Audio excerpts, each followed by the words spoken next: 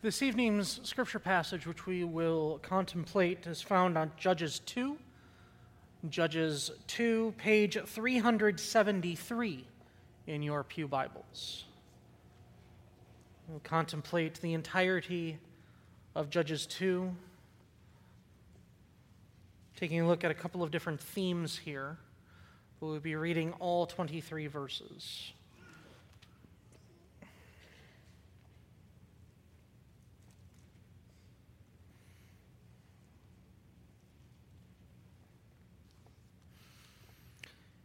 Hear now the word of the Lord that we will contemplate this evening.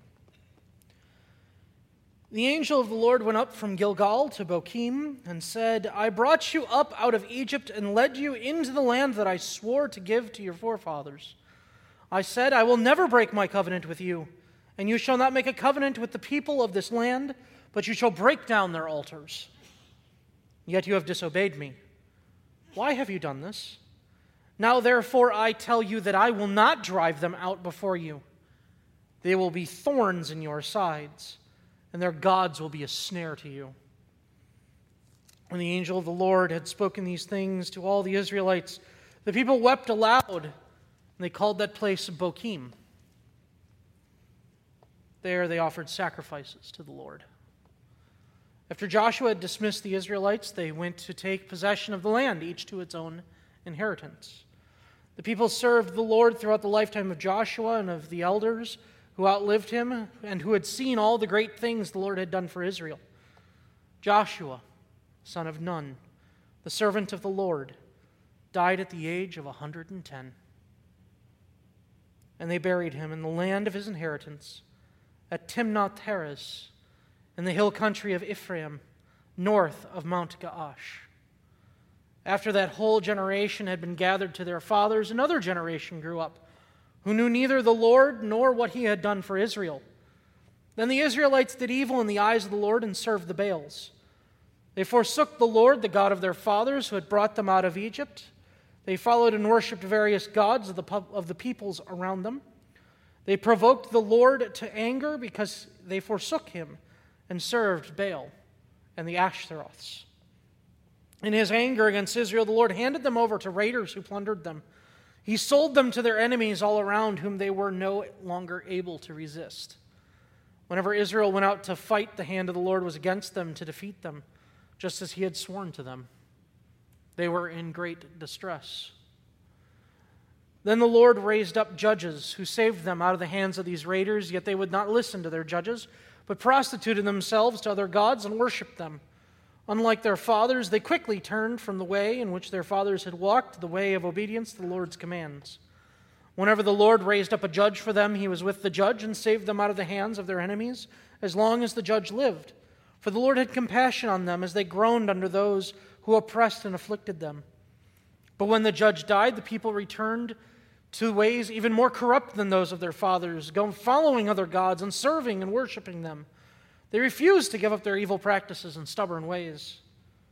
Therefore the Lord was very angry with Israel and said, because this nation has violated the covenant that I laid down for their forefathers and has not listened to me, I will no longer drive out before them any of the nations Joshua left when he died. I will use them to test Israel and see whether they will keep the way of the Lord and walk in it as their forefathers did.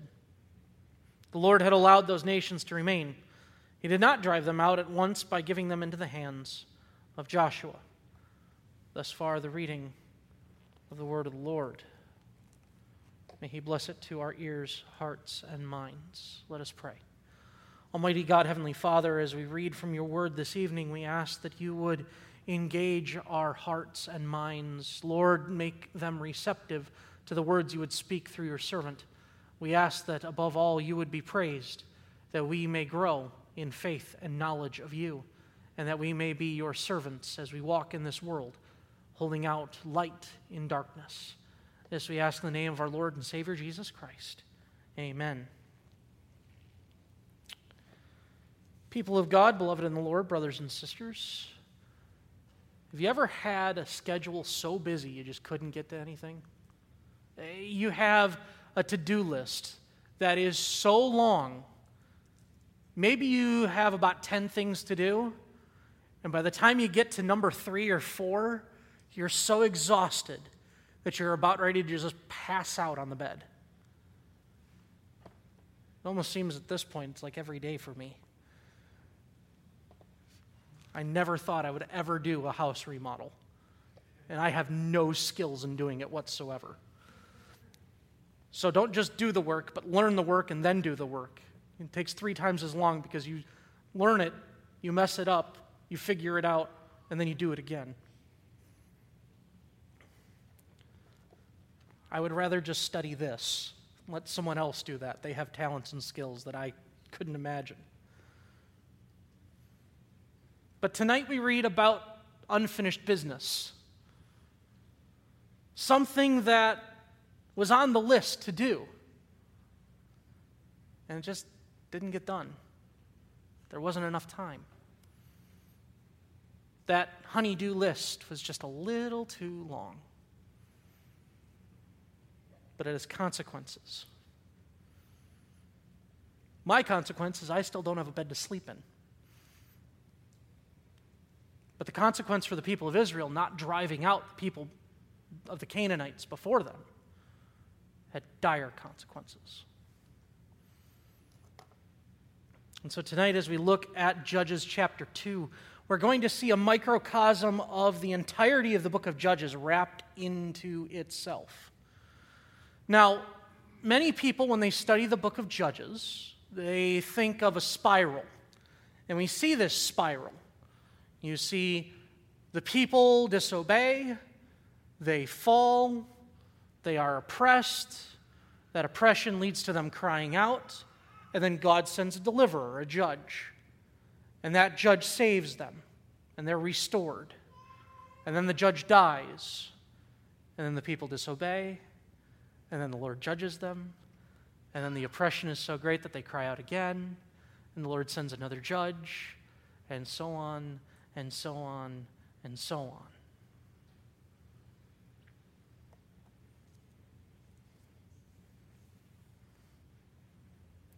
When I started reading this passage, I was hit by many different things. But the first thing that hit me was Joshua dies in this passage. Joshua, the faithful servant of the Lord. It even says that in verse 8. He's not just listed as Joshua, son of Nun. He's not listed as Joshua, son of Nun, the right hand of Moses, or the great military leader. He's not listed as Joshua, the one who brought the people into the promised land. The greatest title Joshua gets, and the greatest title he receives before he passes, is he is known as Joshua, son of Nun, servant of the Lord. And he lives to a ripe old age of 110. That is a good, faithful, and long life.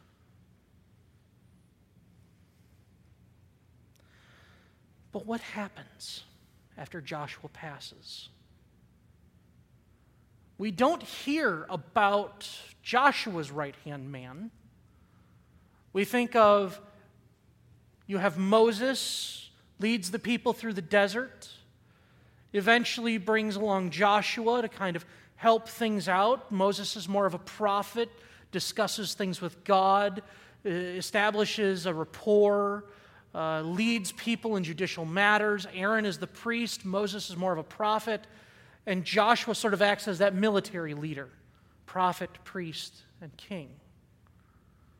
So you have Joshua, this man of battle, a man whose hands are dipped in blood, who through his warlord-like rampage carved out a land that the people of Israel could live. At least that's what the history books would tell you. But when you read Joshua's history through the books of Joshua, when he's in Numbers, when you hear about all the stories, even up into Judges, And the Lord gave the people into the hand of the Israelites. And the Lord gave the people into the hand of the Israelites. Not a single time do you hear about, and Joshua's ingenuity carried the day, and Joshua's wonderful tactical knowledge of a flanking maneuver or a surprise attack or something that had never been seen before in battle. You never hear about that. Those words are not recorded in Scripture. And there's no even extra biblical source to even say, oh wow, this Joshua was amazing, tactically speaking.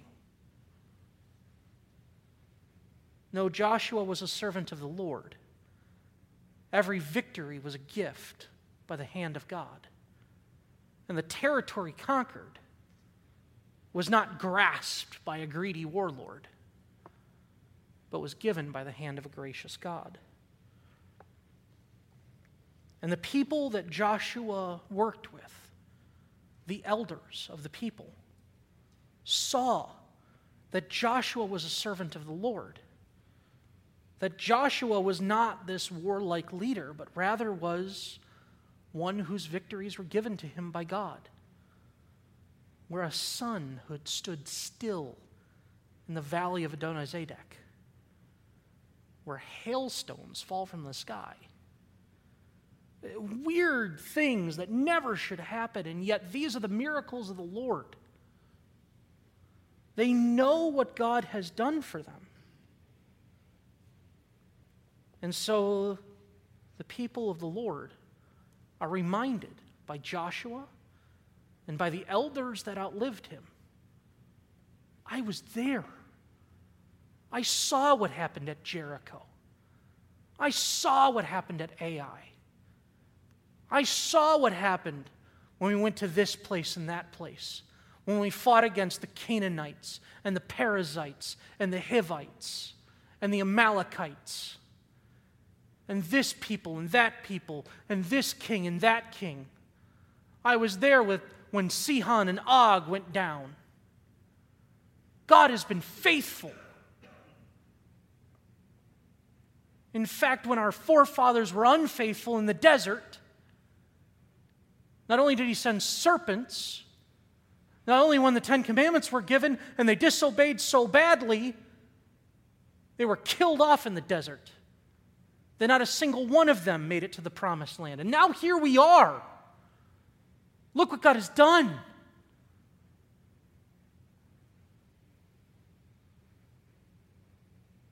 But even those men are merely men. They faltered. Their time passed, and they passed on. They buried Joshua, the son of Nun. In verse 10, after the whole generation had been gathered to their fathers, another generation grew up, who knew neither the Lord nor what he had done for Israel. Brothers and sisters in Christ, how long does it take for the Lord to be forgotten? One generation. One generation. I had friends of mine that I went to high school with, Ileana Christian High School, when it was in Lansing. I grew up with friends that were Reformed and Lutheran. I even knew a Roman Catholic that went there. And we talked about the Bible. We talked about science. We talked about math. We talked about everything that, high schoolers talk about.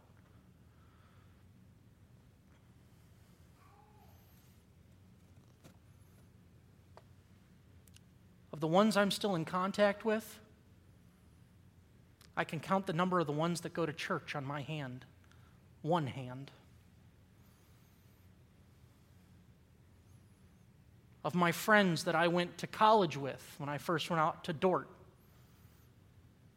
And no, I wasn't part of the popular crowd. I've always been a little bit more of an introvert. And so I really made it well with other introverts. Out of those people, that I considered my friends. I had about a group of 20. Myself and one other family go to church. Don't take for granted that just because your children have heard of God, that when they grow up, they will follow Him. That is the call to parents. That is the call to grandparents. That is the call to elders in the church and deacons. That is the call to every Christian. Spiritual fathers and mothers, brothers and sisters. It takes one mere generation for all of heaven in a person's life to collapse into the pit of hell.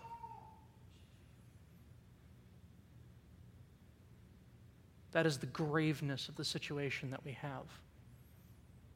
We've seen it in our own country.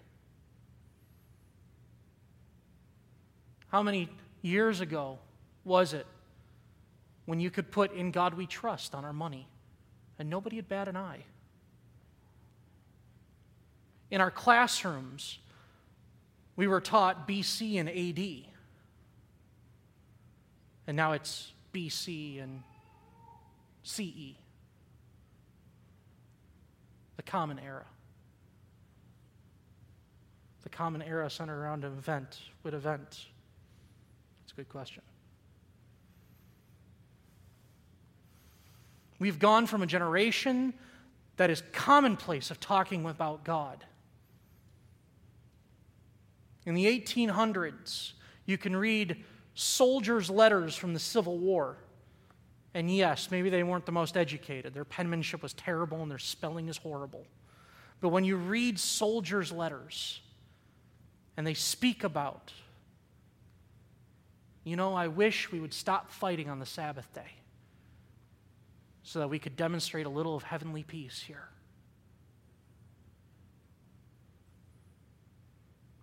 I know this war has been going on, and I've seen the worst that men can do to one another. But I know that whether I make it home or if I meet you on the heavenly shore, that God's peace will reign once again.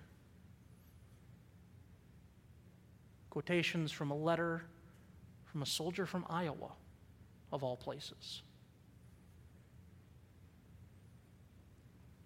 People of God, how long has it been?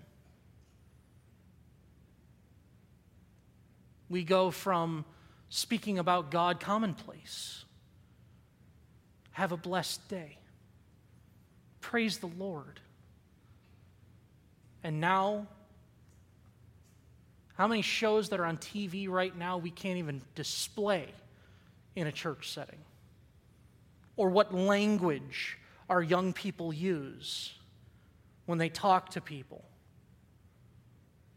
I'm a high school soccer referee.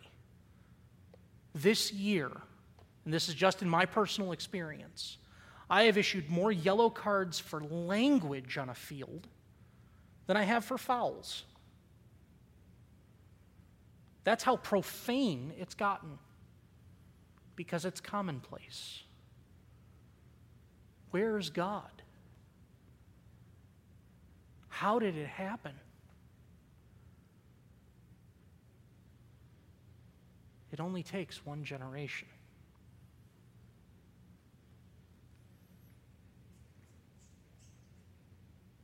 The Israelites did evil in the eyes of the Lord and served the Baals. Once the previous generation passes,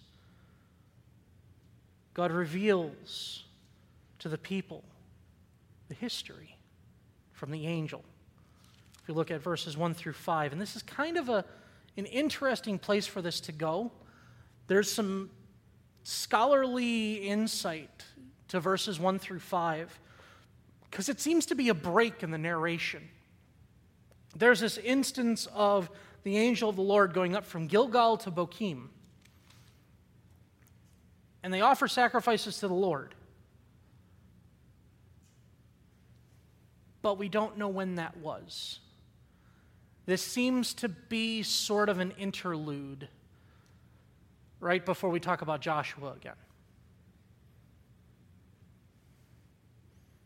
But it fits so well because it demonstrates what's about to happen to the people of Israel. The angel of God comes out and says, "What are you doing? I've brought you out of Egypt with a mighty hand and an outstretched arm. You've been given the 10 Commandments. You've been given a land flowing with milk and honey. You have everything laid out before you.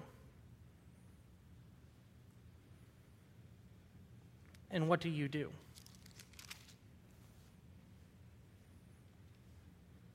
shall not make a covenant with the people of this land, but you shall break down their altars. And yet they live in peace as neighbors. You have disobeyed me. Why have you done this? Unfinished business. And now comes the consequence. I will not drive them out before you. They will be thorns in your sides, and their gods will be a snare to you." The Wall Street Journal a few years ago wrote an article called "Redefining God." Colin Smith actually had a sermon about this, and he practically based the entire sermon off of this passage and that article. And in his sermon, and I thought this was an excellent quotation that he took out of it, when you look at what idolatry is, when you look at what people do to disobey God, they turn their hearts. They maneuver themselves away. In fact, the Wall Street Journal actually put it this way, and it was amazing, because they talked about redefining God. God is being redefined by people. Here's what they said, quote, "People are embracing individualistic conceptions of God to suit their own spiritual needs." End quote. The Wall Street Journal. I don't know about you, but that doesn't sound like a very Christian publication to me. And yet even they can see it. People are embracing individualistic conceptions of God to suit their own spiritual needs. That's what idolatry is. That's what the people of Israel fall into. That's what a Baal or an Asherah really is. The people of Israel come from Egypt, go through the desert, and enter into the promised land. And they are met with, and I'm not going to go through all the different names. Read Exodus and read Numbers. You'll find plenty of them. But there's 36 different people groups. But all of them typically follow a couple of different gods. The ones in the north typically followed Baal or Baal. Baal was a harvest god. Some of them would call him Lord of the Flies. Baal was a god that was power and rain, and he was the one that would send lightning down, and he was the one that would water the fields and cause crops to grow from the ground.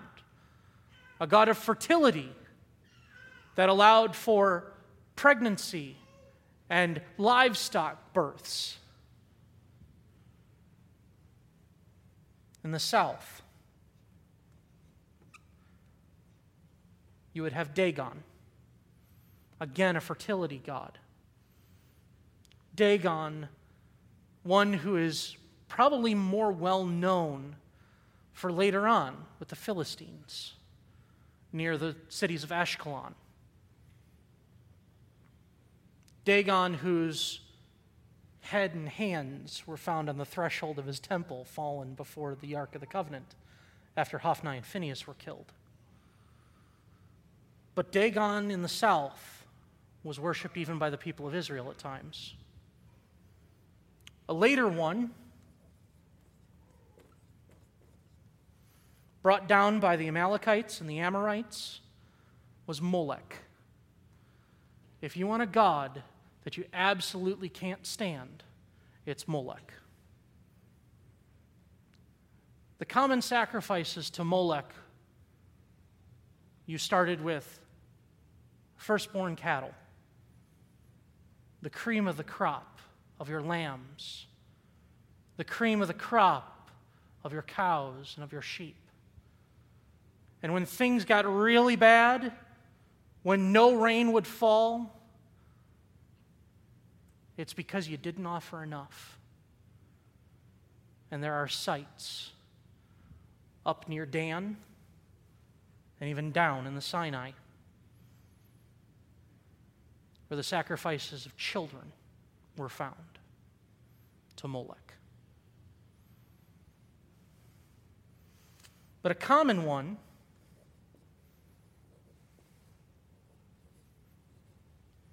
throughout all of these typically were male gods, but the common one was Asherah. Asherah was a female god. We hear about Asherah poles. We hear about in the time of the judges, who is it that chops down an Asherah pole and knocks over the altar to Baal that his father puts up? Well, none other than Gideon. Asherah was a female goddess of the earth. And again, fertility from underneath, the growing of green things, the beauty of the world.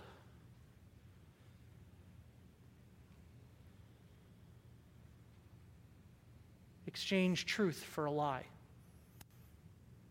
And you start taking God and morphing Him to suit your own personal spiritual needs. I know we were delivered out of the desert by a God, but He's just not tangible for me. I need something.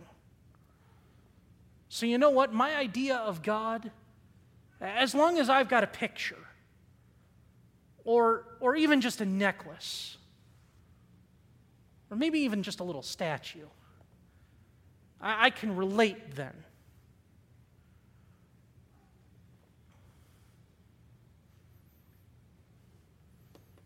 How long does it take before the statue becomes revered? How long does it take for that statue or that picture or that necklace or that relic to now hold more value than it ever should have? How long? 1 generation. Once you take something and subvert it to make sure that your own personal spiritual needs are met, you no longer have the God of the Bible. Instead, you have a God of your own design. You have a God that, I know He says to get rid of these people, but they're not bad. Just the other day, Jim showed me how, where the best places to graze were with my cattle.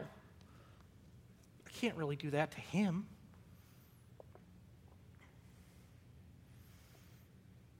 Yeah, I know he's part of the Perizzites. I know he's part of the Jebusites. I know, he's King Eglon has got his whole band over there. It'll be okay. He's peaceful. He's peaceful. He's not going to start any trouble.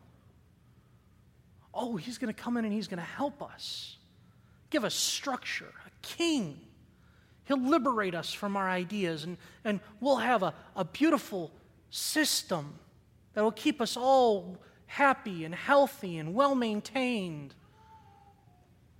Universal basic income.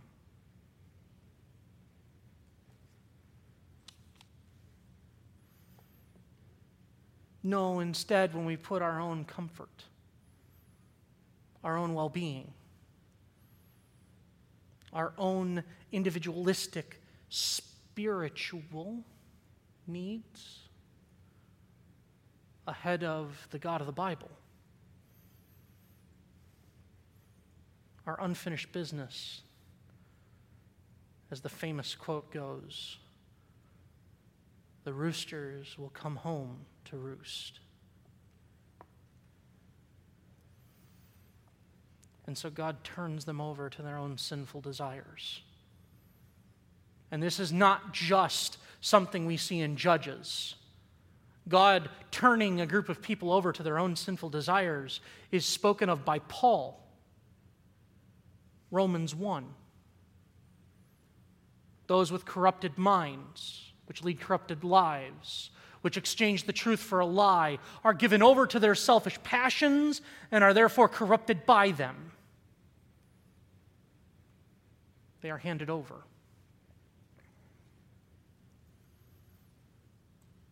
People of God, do not let your children get handed over.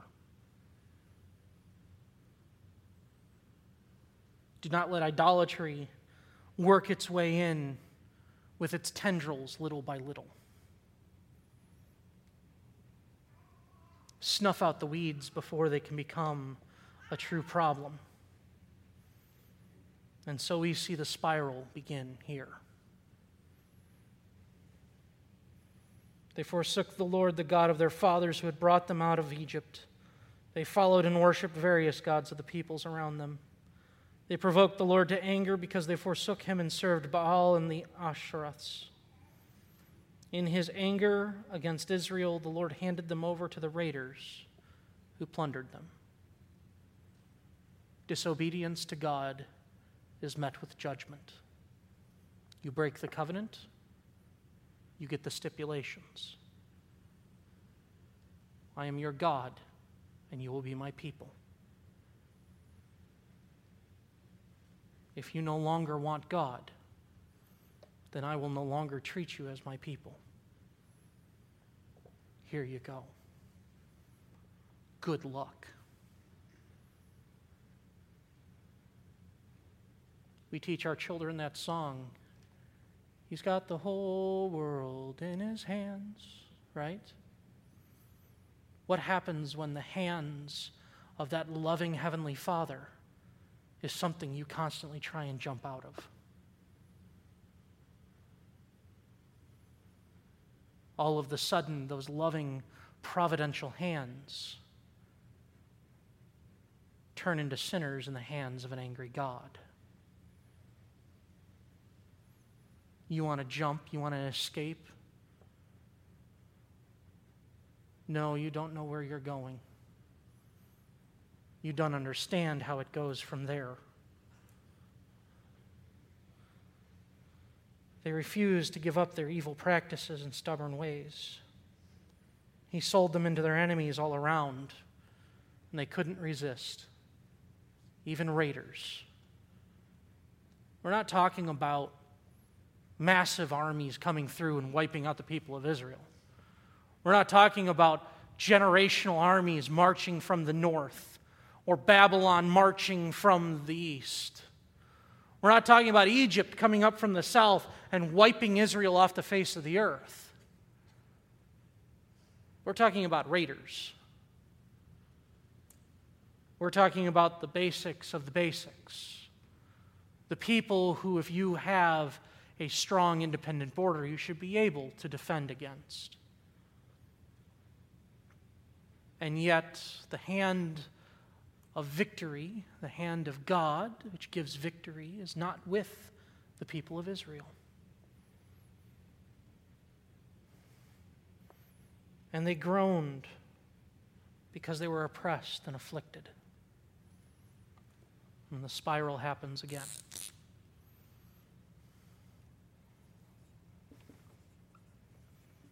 Disobedience.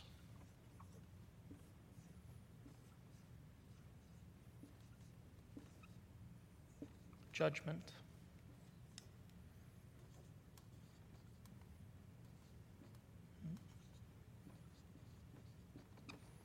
Oppression.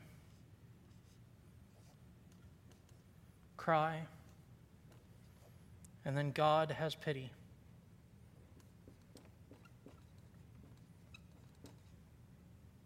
Deliverance.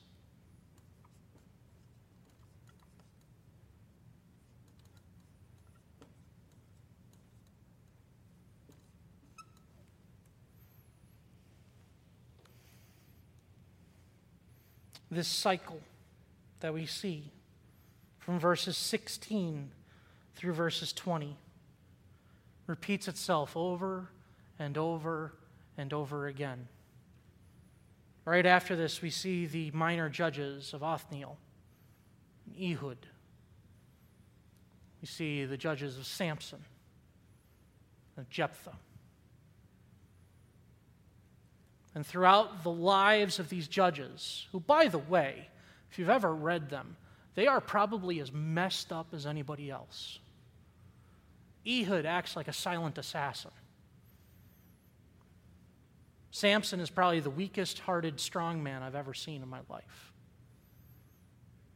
Jephthah makes a horrible decision which costs the life of his daughter.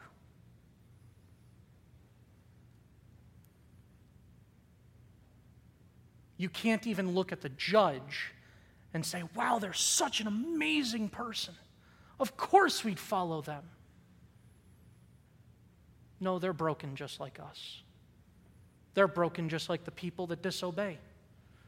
They're just as in need of deliverance as anyone else. So, people of God, how do we break this cycle? How do we stop going from faithfulness to disobedience to the judgment of God, being oppressed by crying out and deliverance again and over and over and over? And we even see it in our lives, don't we? We falter and we fall. And Lord, I will do better. I will try. I will make sure that I have a Bible reading plan, and I'll pray every morning, and I'll do this, and I'll make sure I tithe. How's that going through the Bible in a year going? How's that bookmark that you have to check off every day? Yeah, okay, I've run that chapter, I've read that chapter, I've read that chapter. It's October. Most of us fizzle out about February, March. It gets real tough going through Leviticus.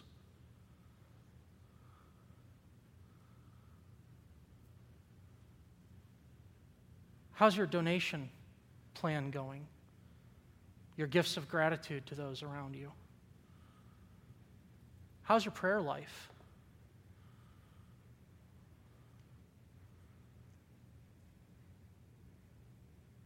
Those questions cut me just as much as they cut you. It's so much easier to have good intentions, and it's so hard to follow through. It's so great to have the checklist. And it's so terrible when there's unfinished business. But praise the Lord that He doesn't leave us here. Praise the Lord that our temporary failings are not the end of the story. That when we hear of saints like Tom Beisheisen, like those previous, like Edie Gritter, that have passed on before.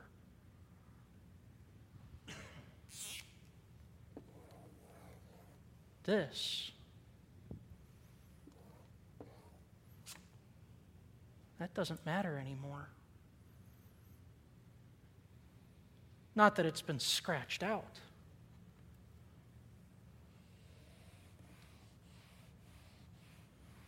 But that it's been washed clean by the blood of Christ. It's not that they were perfect people. I'm sure those who knew Tom the best, or those who knew Edie the best, I'm sure they could say, well, yeah, Tom had his good days and bad days.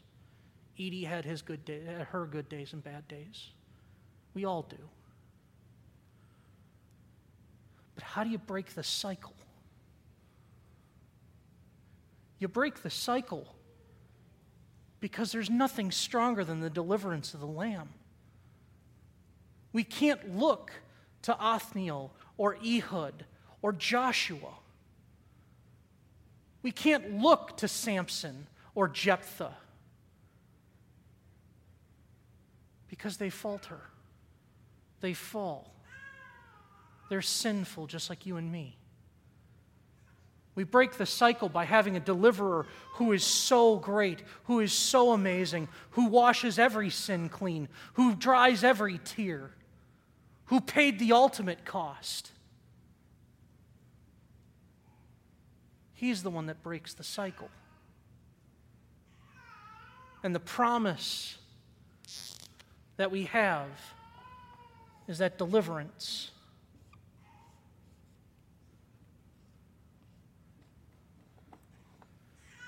leads to eternal life, a new heavens and a new earth, with the guarantee that on Easter Sunday, Christ rose from the grave, never to die again.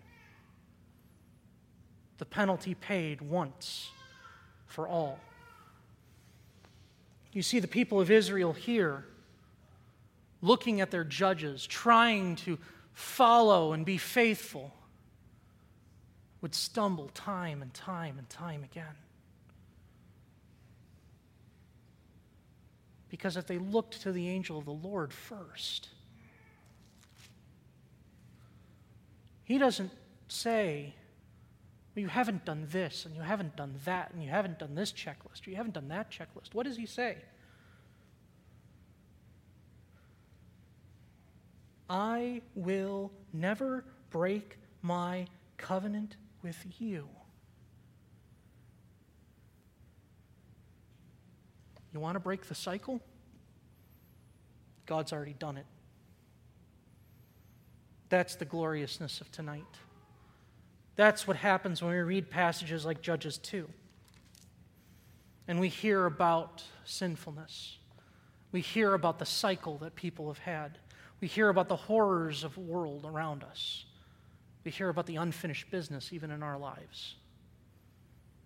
You see, people of God, the greatest thing about unfinished business is we have a God who is the author and the finisher of our faith. With him there is no unfinished business. With him there is no checklist. With him there is no cycle. It's all been bought. It's all been paid. It's all been broken. And one day it will all be restored. Praise the Lord. Praise the Lord. Let's pray. Almighty God and Heavenly Father, as we come before you, we ask for your blessing. We read about the cycles of your people. We hear about what your people have done, the idolatry that rises up in our hearts. Lord, we ask that that cycle would break, that your truth would come out,